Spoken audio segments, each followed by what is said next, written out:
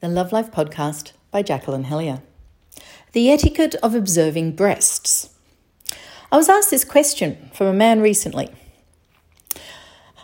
Recently, I asked the folks at Dear Cupid a question about the etiquette of when a man may permissibly glance at a woman's breasts. For some reason, they found my question inappropriate to publish. To me, given the fact that heterosexual relationships start with a man and woman visually interacting with one another, that the question of when it's okay to glance at a woman's breast seems extraordinarily fundamental. Many men don't seem to know that it isn't bad to look because hardly anybody tells them they can. So what is the deal, and can't somebody write something on this? So this was my reply.